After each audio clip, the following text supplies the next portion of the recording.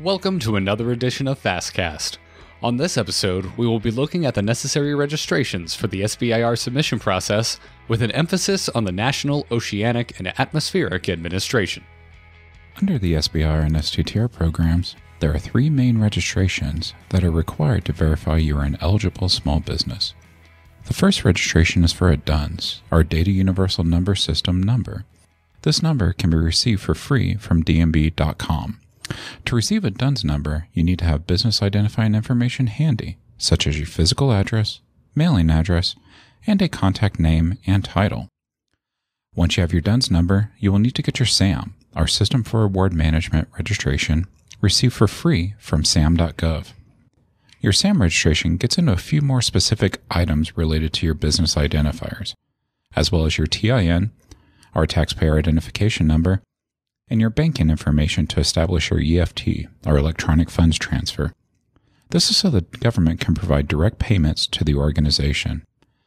This registration will go through quite a bit of information, so it will take a decent amount of time for you to complete. Your final registration from the three required ones is your SBC Control ID, available for free from SBIR.gov. This is a simple registration process that asks about specific business qualifiers for targeted populations.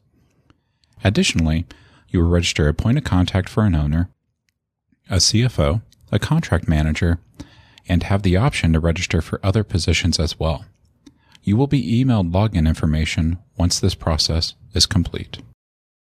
The National Oceanic and Atmospheric Administration, or NOAA for short, operates their SBIR proposal submissions a bit differently than most other departments.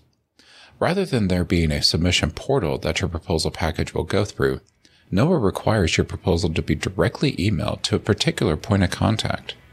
Though this does mean you will not have any additional registration requirements, besides the three major ones, of course, you will have to be very wary of time management during the tail end of the submission window, due to potential server issues with accepting attachments.